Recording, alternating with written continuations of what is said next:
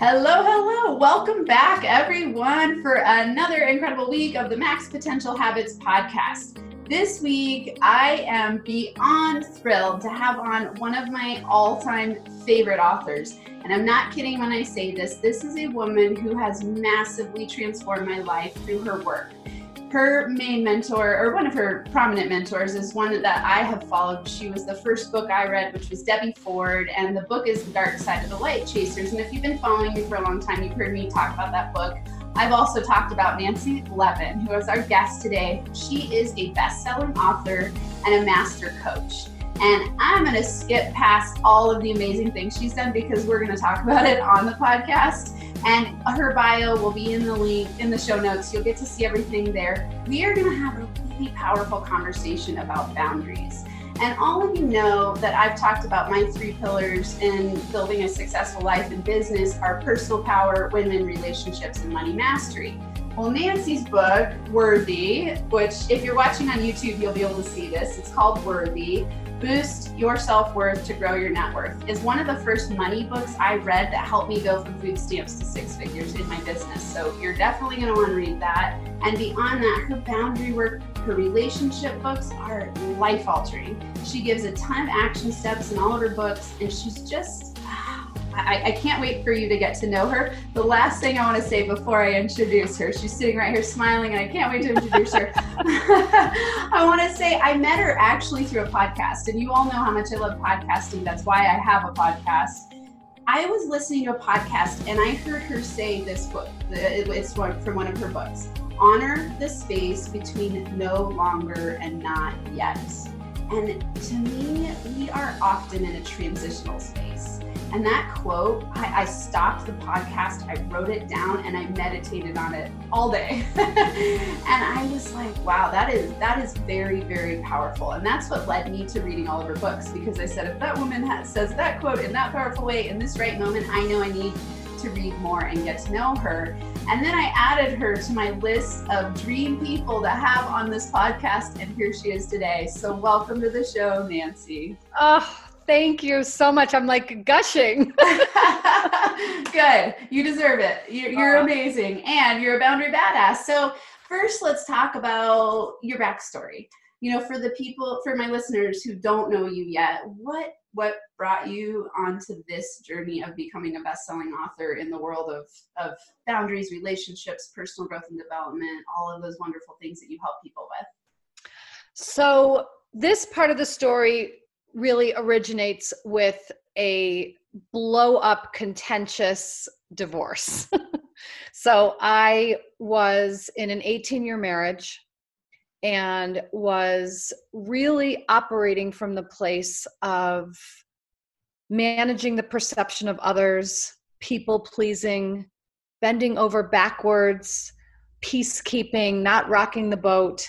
And I didn't want anyone to see what was going on behind closed doors in my marriage. Mm-hmm. So I was in a marriage with a very abusive man who was a rager, and I, as a coping mechanism, stayed very quiet, stayed very silent, and yet at the same time that this is all happening in my marriage, I was the event director for Hay House Publishing. So for 12 years, I was the event director, touring the world with the greatest authors, thinkers, teachers in the field of self-empowerment, very close with Louise Hay, Debbie Ford, as you mentioned, Wayne Dyer, you name it. And I wasn't really able to let their teachings land in me until I was in my own rock bottom crisis. So the rock bottom crisis in my life came in the form of my being on the way home from an event with Hay House to essentially discover that my husband of 18 years had read my journals. And the long story short of that is that what he discovered in the journals was that I had had an affair 8 years prior. And this was really what I often say is, I set a bomb to detonate 8 years later, because I was in a place in my own life where I couldn't tell the truth to myself, let alone to anyone else. So that woman at the time, back in 2000, having an affair, didn't have the capacity to be able to say to the man she was married to, hey, I don't want to be here. So when we don't tell the truth to ourselves, the truth will come out, and it will come out sideways. So it will come out in illness or self-destruction, but it will come out. And so with the discovery of the affair being out in the open, my marriage essentially began imploding.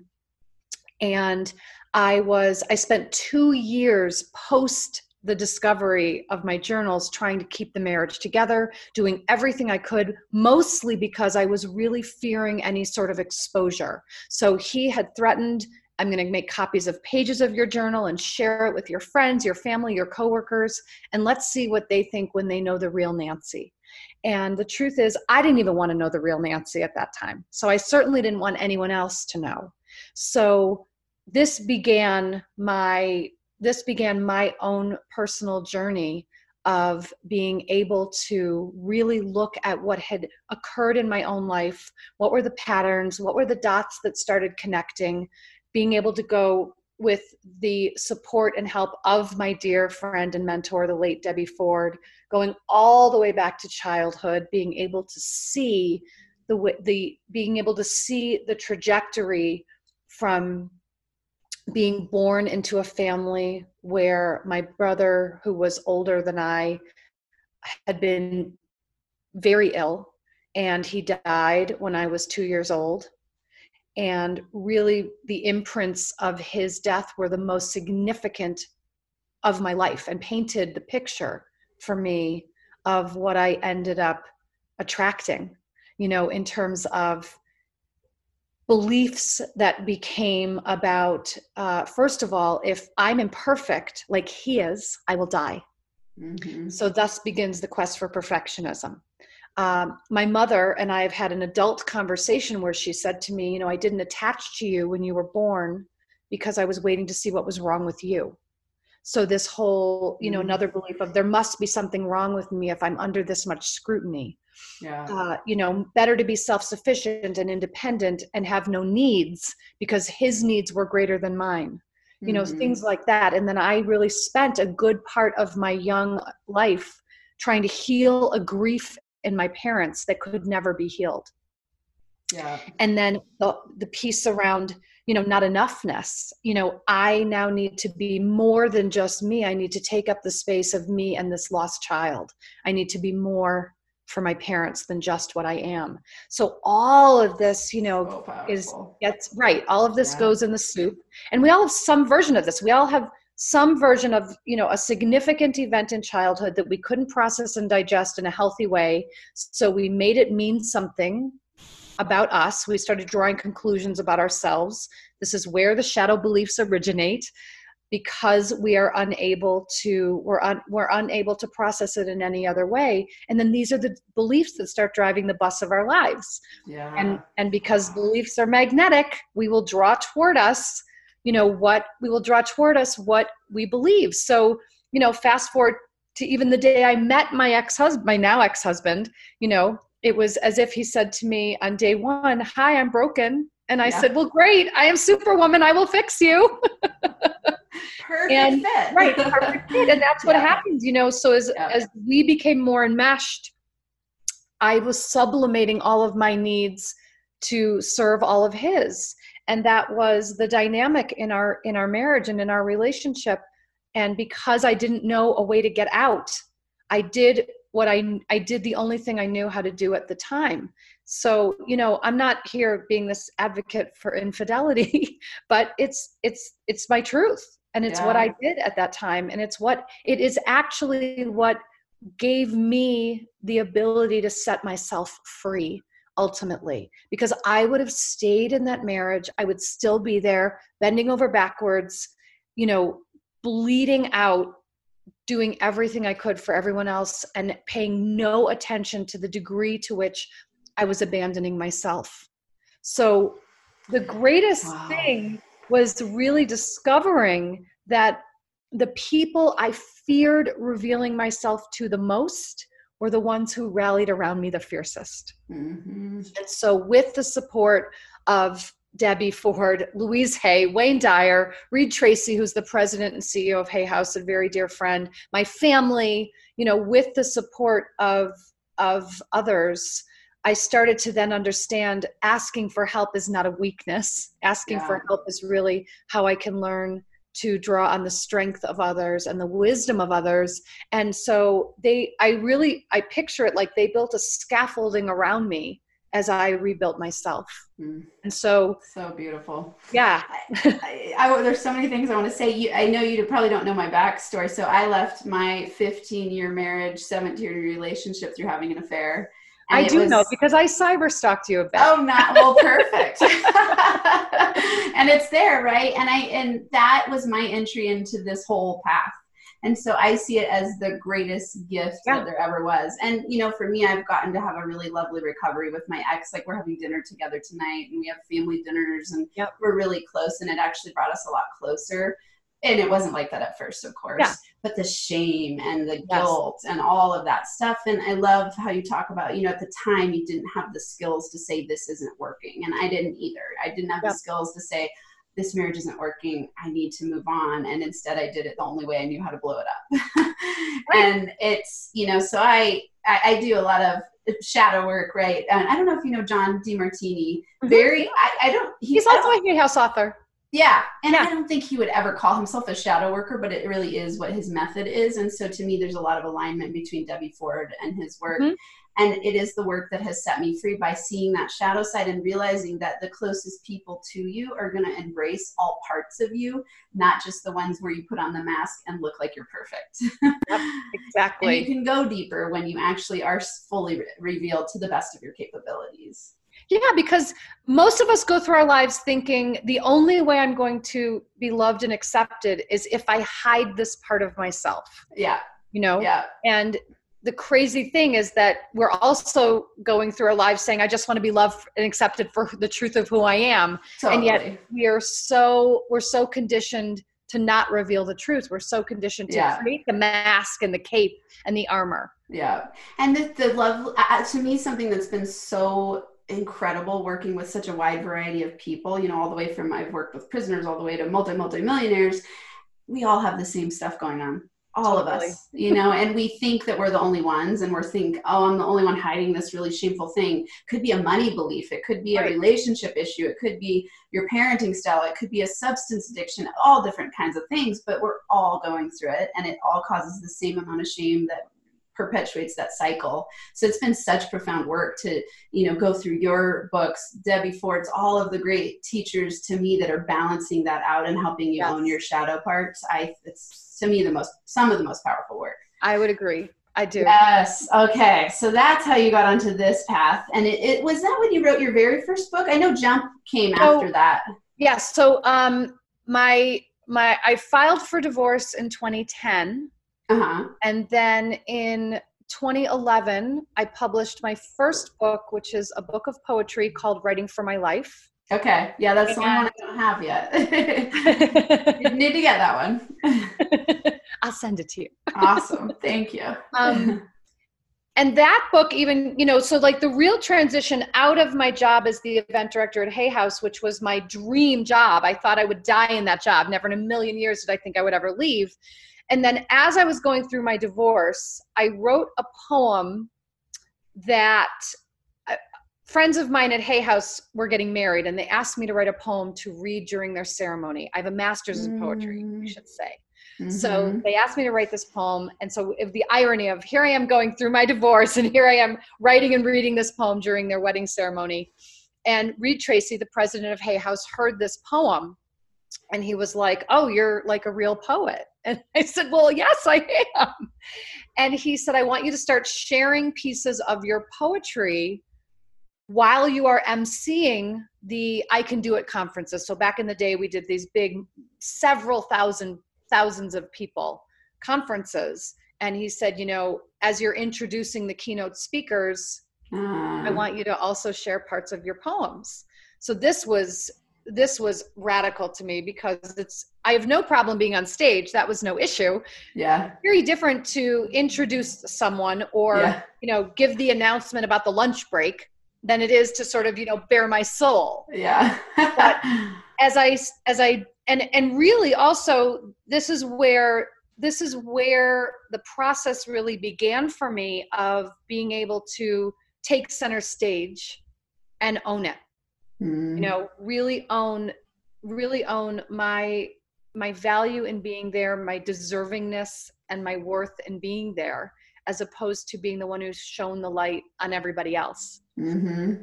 And so this was the beginning of that real transition for me to really be in the fullness of me.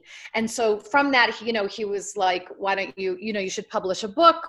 Hay House isn't going to publish it. It's poetry. So I self-published my first book.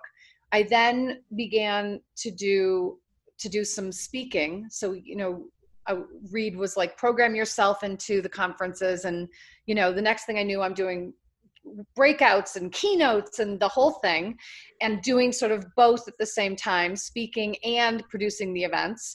And then when I was on the other side of my divorce with enough, bandwidth to process, Reed said to me, you should really write a real book now.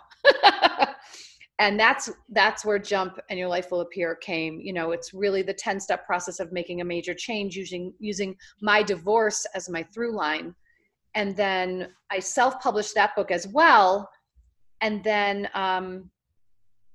shortly after it was self-published, Hay House picked it up, which was amazing. So awesome. And they're on my dream list of publishers for the book I'm writing. Yeah. I want to say this to listeners because I think it's so important. Something that is the subtext of what you're saying is when you show up authentically with people who are pulling you up, they have the power to help you see in yourself what you aren't quite there and capable of seeing yet. Yes. So I say this to amazing. Many of my coaching clients, right? Like, even if you don't believe, simply just believe that I believe. Yes. I can see and hold a vision for you that you may not be able to hold for yourself right now. And I do feel fortunate that I have had people in my life be able to hold that vision for me that I could not see at the time. Yeah. Yeah. I mean, that's so powerful. And it's like, I telling people it's really important to spend time with people who are pulling you up, not bringing you down. Yes. The law of attraction, thinking about the way that we magnetize to us what we want to become and who we are seeing ourselves as currently. And so it's always, I think, that stretch zone where I go, I've gotten to spend time with people I would have never imagined that I could spend time with now. 5 years ago, 2 years ago, even. Yeah. And it's so important, for everyone listening, if you're in that space going, I don't know who to spend time with, find a coach, find a group, go on meetups and find a group that's doing something in the personal growth and development realm, all of those things, to start to surround yourself with people who are on the path of wanting to improve themselves, expand their consciousness, become better with boundaries, become better with self-love. I think it's the path, investing that time and energy in yourself and spending time with powerful people is one of the greatest gifts you can give yourself. So, okay. So let's talk boundaries. I mean, I want to have you on to talk about every single one of your books because they're all absolutely incredible. I know you have a new book coming out. So for everyone listening, Nancy has a new book coming out called Setting Boundaries Will Set You Free. And I wrote it down somewhere on here. Oh, it's the ultimate guide to truth telling, creating connection, and finding freedom. How good does that sound? I love it. So boundaries to me are, I think, something that when you shift from being a people pleaser in the kind of codependent spectrum, you shift into understanding that boundaries are your freedom. And they set you free. I mean, what an incredibly perfect name for your book. So share with us first, what's your definition of a boundary? How do you look at boundaries? I look at boundaries as our limits around what we will or will not do, will or will not tolerate, and will or will not accept. So we have to, for ourselves, know where that line is. First of all, the line between where I end and you begin, which is something, and let's just face it, I went into a deep dive on boundaries and wrote a book on boundaries because Lord knows I didn't even know what the hell a boundary was for most of my life. Yeah. And yeah. I find that is the case with most people. And Me we have too. this idea that boundaries are bad, or that if I set a boundary, I'm a bitch, or, that boundaries are somehow, like this. Yeah. And it's not so much about the keeping out. It's actually more about carefully choosing and consciously curating what to bring in, what to allow here. Yeah. And so it has to begin with self-love, self-respect, self-care. It has to begin with self-inquiry. It has to begin with that truth-telling piece. And the truth-telling always has to begin here, and really realizing the way in which most of us have lived very other referenced lives. So it's almost like I only even know that I exist because of the outline you make around me. Wow, that's powerful. I love that. And what you're saying, I hear, and there's shaping your life through the eyes of others. Yes. Shaping your decisions and what, and every, thinking about relationships, intimate relationships, even business relationships, colleagues, the way we show up with our bosses, the way we show up with our team members, clients, it affects every single area. If you aren't a master with your boundaries, you call it being a boundary badass or boundary badassery. I love it. Yeah. Then you're going to struggle in all those areas because you're going to take on too much work. I want you to share, but I noticed for me, the better I get at setting boundaries, my life just gets easier and easier and easier. And I'm way less resentful because I'm setting boundaries. Right? I mean, the number one way that you are in need of setting boundaries is that your resentment is overflowing. Yeah. And, the resentment builds ultimately because we're abandoning ourselves. So, some important points to make here around boundaries are, first, that it's no one else's job to uphold our boundaries. So this is a biggie because I really pause everyone and write that down. I mean, that's if that's what you took away from this entire podcast, that would be a gold nugget for the rest of your life. I agree. Yeah, I agree, because I can't tell you how many clients have come to me and said some version of, I tried to set a boundary with my mother-in-law, but she still keeps commenting on my parenting. I tried to set a boundary with my boss, but he still keeps asking me to work late. I tried to set a boss with my husband about his drinking, but he still keeps drinking more than I would like. Whatever version of that. Yeah. I tried to set a boundary, but he or she keeps doing the thing. So let me tell you, flat out, he or she will keep doing the thing. Yeah. So it's really up to, what am I willing to do to take care of myself in the process? So any boundary that is being crossed is because I am allowing it to be crossed. So we are the ones crossing our own boundaries, period. Yeah. Beautiful. And, we want to go point the finger at someone else. We want to blame someone else. And when we blame, we are stuck in the victim mode. And when we start taking responsibility for our own experience, we are empowered. So we want to start looking at what is happening in terms of our needs getting met. Because this is really the conversation about boundary has to begin with needs and unmet needs that are not being met. And how am I trying to get my needs met by having someone else do something differently? Because we cannot control what someone else does or does not do. We can only control what we decide to do. And most people, so here's another piece of this. The number one reason I hear from clients about why they don't set boundaries is they don't know what to say. I don't know what to say. And most people think that setting a boundary is giving an ultimatum. Most people think setting a boundary is saying, you can't drink this much. And really, the language for setting a boundary is, when you have more than 2 drinks at dinner, I feel uncomfortable. So if we can come to an agreement that you'll only have 2 drinks at dinner, great. And I'm just letting you know ahead of time that if you decide to have more than 2 drinks, in order for me to take care of myself, I'm going to leave the table. So it's not pointing a finger. It's not telling the other person what to do. It's simply saying, when you do X, I feel Y. Yeah. And in order to take care of myself, I'm going to do Z. I love this. Will you give a couple more examples of the ways, because if that's something that when people are saying, I don't know what to say, I'm not sure of the languaging behind it, give us some more examples in other scenarios of what people can say. It is, because I agree with you, it is so powerful and it's scary. I remember when I first started setting boundaries, my heart would race and I would be like, oh, I'm a bad person and I'm not going to be pleasing. They're not going to like me, all these things. And I just started practicing small and getting, now I have no problem saying no. It used to be really hard for me. So the no, that's the next example I was going to give. So I'm glad that you even went there, because I feel it is a great place to begin, and do it where the stakes are low at first. Like, you don't have to go balls to the wall all out with like the biggest stakes. But here's the thing. When most of us get into the habit of just a knee-jerk yes, and we give the knee-jerk yes when a request is made, we mostly give the knee-jerk yes because we don't want someone else to be angry. We don't want someone else to be disappointed.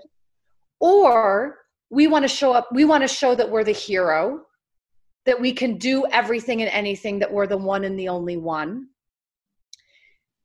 If a request is coming in and it's not a deep desire, it's a no. So if we're doing something out of obligation, responsibility, I don't want someone else to be disappointed, I don't want someone else to be angry, it's a no. And I want to point out, I love what you're saying, because what the powerful moment there is to know that's what's happening for you is to slow down and not have the knee-jerk yes. Exactly. Which was exactly what I used to do. It was like the automatic yes. So I often felt almost irritable when people would ask things of me, because I would have the knee-jerk yes without stopping to think, is this what I want to do? How do I feel about this? Is this obligatory? Exactly. Am I abandoning myself for connection? Exactly. Right. So we have to build, we have to build in the space, and that is a muscle we have to practice. Yes. Because what I tell my clients is, if you can say no right away, say no. Yeah. But if you can't say no, if you feel the knee-jerk yes coming, simply say, I will let you know tomorrow. Perfect.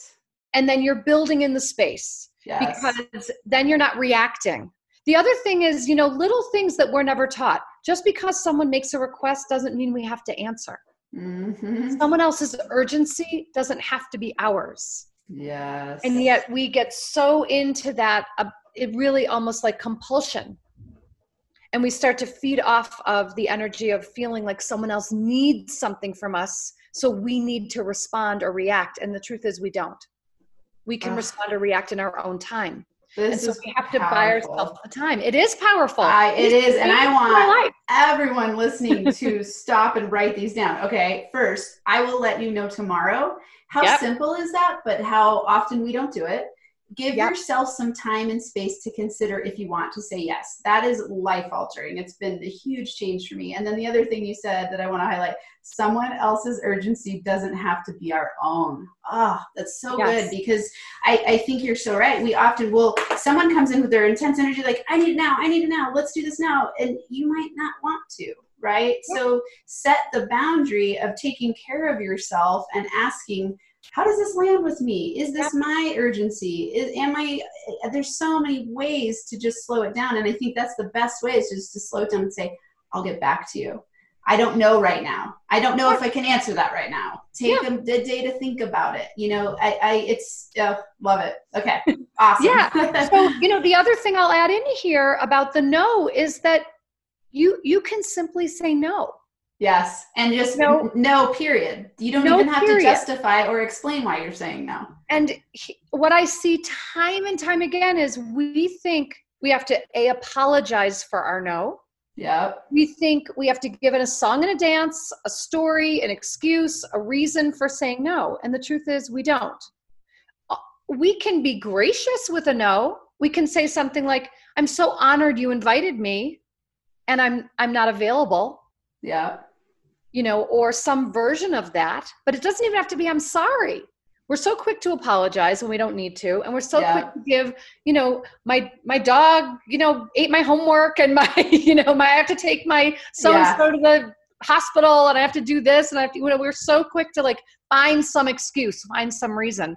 Yeah. So here's what that is doing. Once again, you're caretaking someone else's experience instead of your own. You're putting someone else's experience over yours. Because when we do, you know, back to like that, the knee-jerk yes is the way we abandon ourselves, because we are still we're other referenced. We're focused on someone else's experience. And we're so used to taking the hit.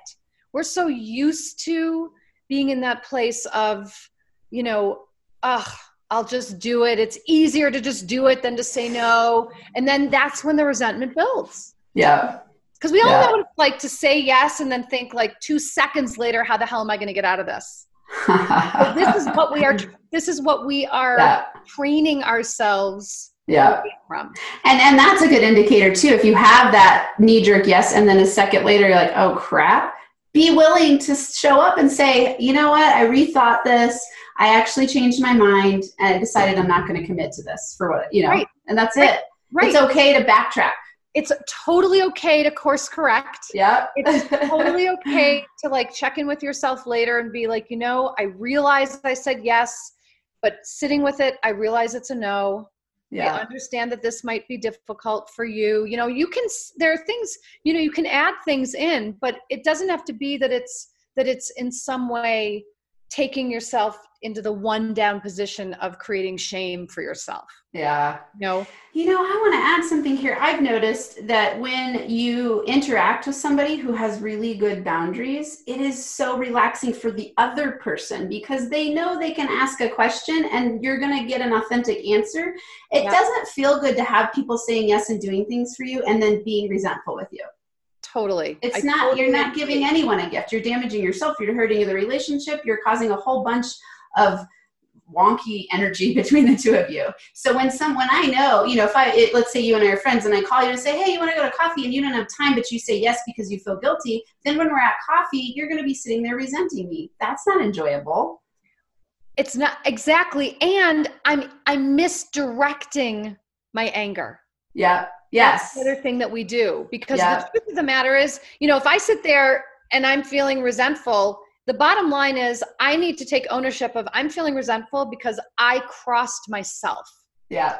I said yes when I wanted to say no, and I didn't stand in the courage and the confidence to take my own needs into, you know, into effect. And this is another piece that, I mean, this is, it's a very, it's a metaphor, and yet it's very literal for many of us. Yeah. So, you know, the invitation here is to take yourself into account as much as, if not more, than you take other people. We're so used to setting the table with the fine china, the silver, the crystal, and serving up the big juicy steak and the big juicy tofu, you know, for someone else. And then where are we? We're in the kitchen, standing over the sink, eating the crumbs, eating scraps.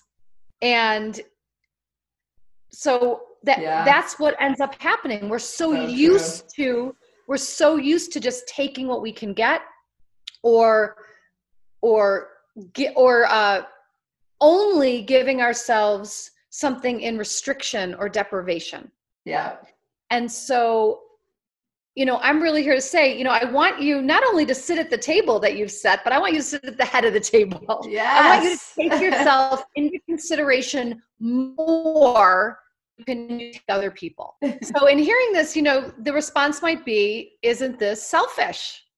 And I am here to say that I am on my soapbox about reclaiming selfishness, because so many of us have disowned this quality and pushed it so far away.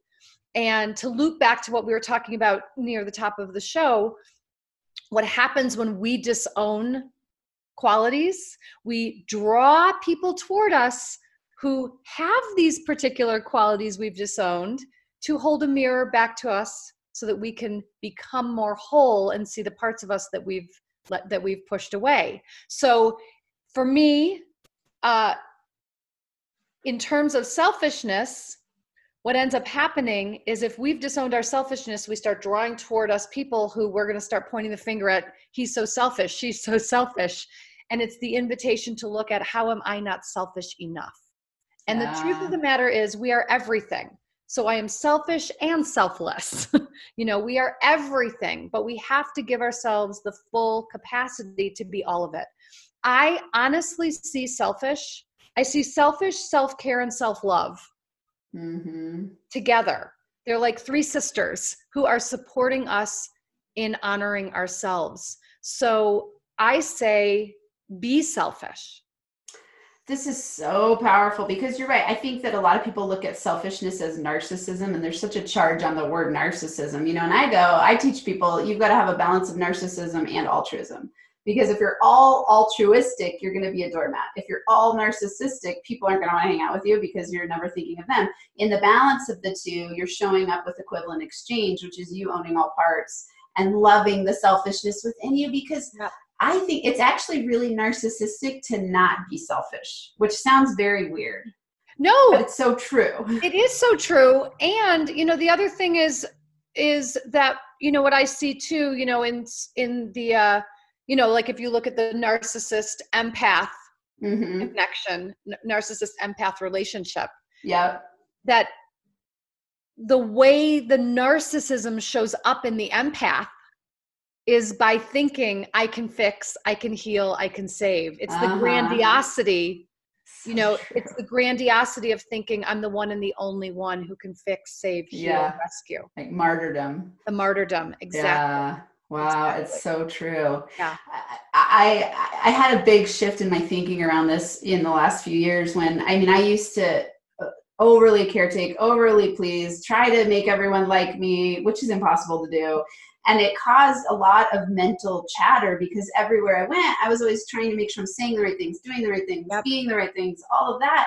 And really, as I stepped back and started looking at it, I was like, it was very, very self-absorbed. And I couldn't show up authentically. Right. And so it made it so that I couldn't, because I wasn't being selfish enough and going, where do I fit into this picture? What works for me? Who do I want to spend time with? I actually was constantly taking up space in an energetic way, and then resenting everyone around me. And it's exhausting. It's exhausting. It's been probably the best gift ever to let go of that, to learn and work on myself. It didn't just magically happen. No, I hear you, because when we're stuck in that loop of what do I need to do or say to make everything be okay? Yeah. We're anywhere but the present moment. We're anywhere, and we're exactly, and we're concocting. Yes. We're just constantly in this place of concocting some persona. And, ultimately, when we're living from this place of packaging ourselves to be digestible to someone else, we are so far away from our own authentic experience. Yeah. Which means that they can't have an authentic experience with you either. No, there's no intimacy. No. I actually think that most of the loneliness, the epidemic of loneliness, isn't so much about lack of human connection or, literal, it's really the lack of depth of human connection. Yeah. The lack of being able to actually, let me bring the vulnerability of myself to you so that you can bring yours and we can meet in the sweet spot. It's showing all sides, because you can be sitting in a room with 100 people and feel lonely. Right. It's not about the people being there. It's about you connecting with yourself and showing up in a way where other people get to connect with you. And I think it's why, I know you're a powerful coach. I think it's why my coaching is so powerful, is because I show up and I'm revealed. I tell people I had an affair. I tell people my sides that most people would see as your shadow sides and your dark sides, or the things that you want to hide. They're like, oh, thank you. That allows me to show up and be fully revealed. And it's a huge gift. The more I show up in my humanness, the more permission everyone else is given to do the same. Yeah. And I will say, for most of my life, my humanness was my least favorite quality. Yeah. You know? Yeah. And it has taken a lot. It has taken a lot to be able to get to the place to be able to stand in the full reveal. Yeah. And I think that's a big takeaway here too, is that this work is a lifelong process. I think that it is. And it's work. It doesn't just happen to you. I think, similar to your story, it's like you have this pivotal moment where you go like, crap, I got to make some changes because what I'm getting isn't what I'm wanting to get. I don't know the answers. I don't know the whole path. Obviously, the way I got here isn't how I'm going to get where I want to go. So I started seeking out everything I possibly could. And people ask me like, how did you change so quickly? And how did you do all this? I worked my buns off. Yeah. And I was willing to face my shit and really look deep and cry and sit in the pain and sit in the fear and, honor the space between no longer and not yet. It's like that takes courage. It takes courage because what you're really doing is, first of all, you're building resiliency. Yeah. And so it takes the courage to know also that I am creating a scenario in which I'm shortening the recovery time for myself. And the truth of the matter is that in that space between no longer and not yet is where opportunity is born, where possibility is born. It's born in the not knowing. We're so attached to knowing. Yeah. And yet in the unknown is where options become available to us that weren't previously. Yeah. And I think what just came to me when you're saying that, I think the knowing is that seeking of perfectionism. We want to know the plan so we can perfectly do the plan. Yep. And it's totally. Yeah. And where the magic happens is stepping into a part of you that you've never thought you knew before. Where you go, who's this now? Who do I get to be now? And it's that growth curve that's a spiral version, not just this straight linear path where you go, oh, I'm always growing, everything's great, it's all upward. Even just checking in with like, what's true for me today? Yeah. Like yesterday's truth might not hold water today. Yeah. Let me see what's true today. Let me see. So powerful. Where I want to go now. I love this. Okay, so if you had one takeaway from the book where you were like, if you get this download, we've already said so many gems here, but I want everybody that's listening to get this book. It is going to be life-altering. Nancy graciously sent it to me and I didn't know I had it. So I haven't read it yet, but it's on my list. I've read all of her other books. They've been life-altering. I have recommended them to countless people, and you will change your reality if you actually read the books and do the action steps that are in the books. Everything will change for you. So share, a big takeaway, and then I want to know what your top 3 max potential habits are that you think got you where you are today, and you can do them relationally, personally, business-wise, whatever you think are powerful takeaways for listeners.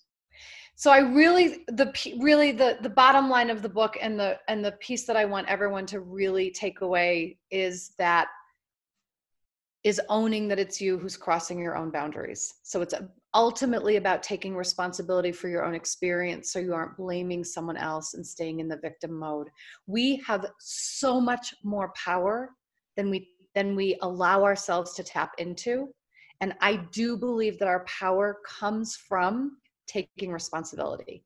So from there, really getting that when we set healthy boundaries, we are saying yes to ourselves. And every no we say to anyone else is a yes to me. That's awesome. Yeah. That's great. Oh, thank you. Okay. So tell us 3 max potential habits that you feel like have been impactful in getting you where you are in any area of life or business. Yeah, I will say the first one is staying in the listening.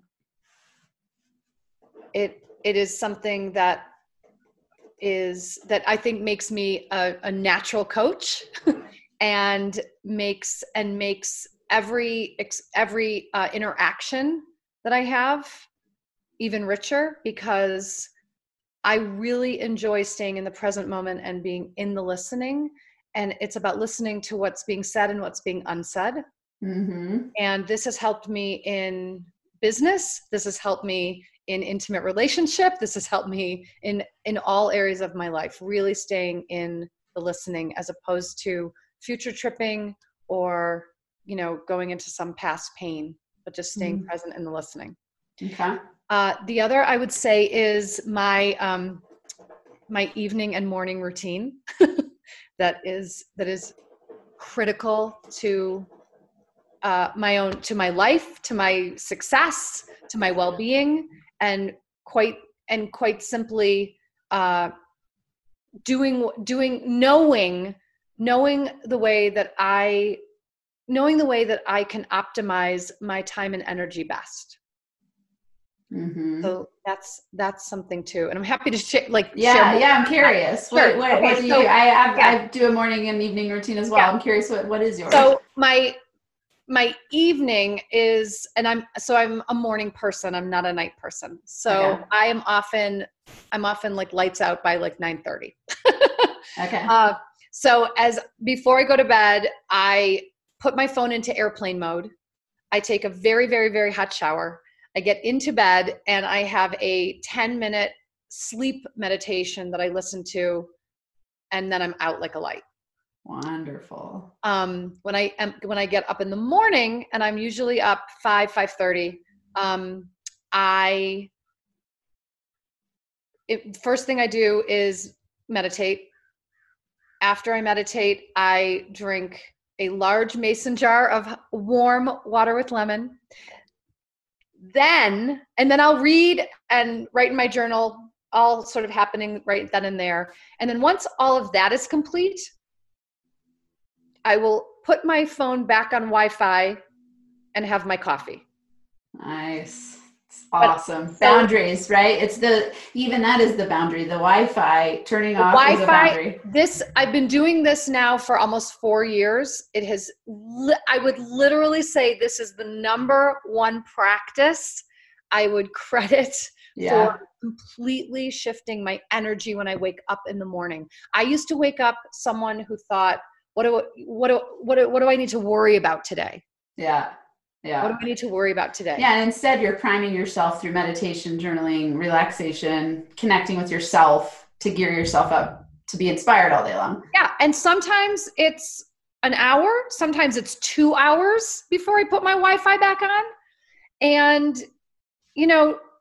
the world hasn't come to an end. Yeah. And my people in my life who are close to me know that even if something horrible happens, I'll find out when I put my Wi-Fi back on. Yeah. Yeah. Or even if something wonderful happens, let's say yes, both. Yes. I'll find out.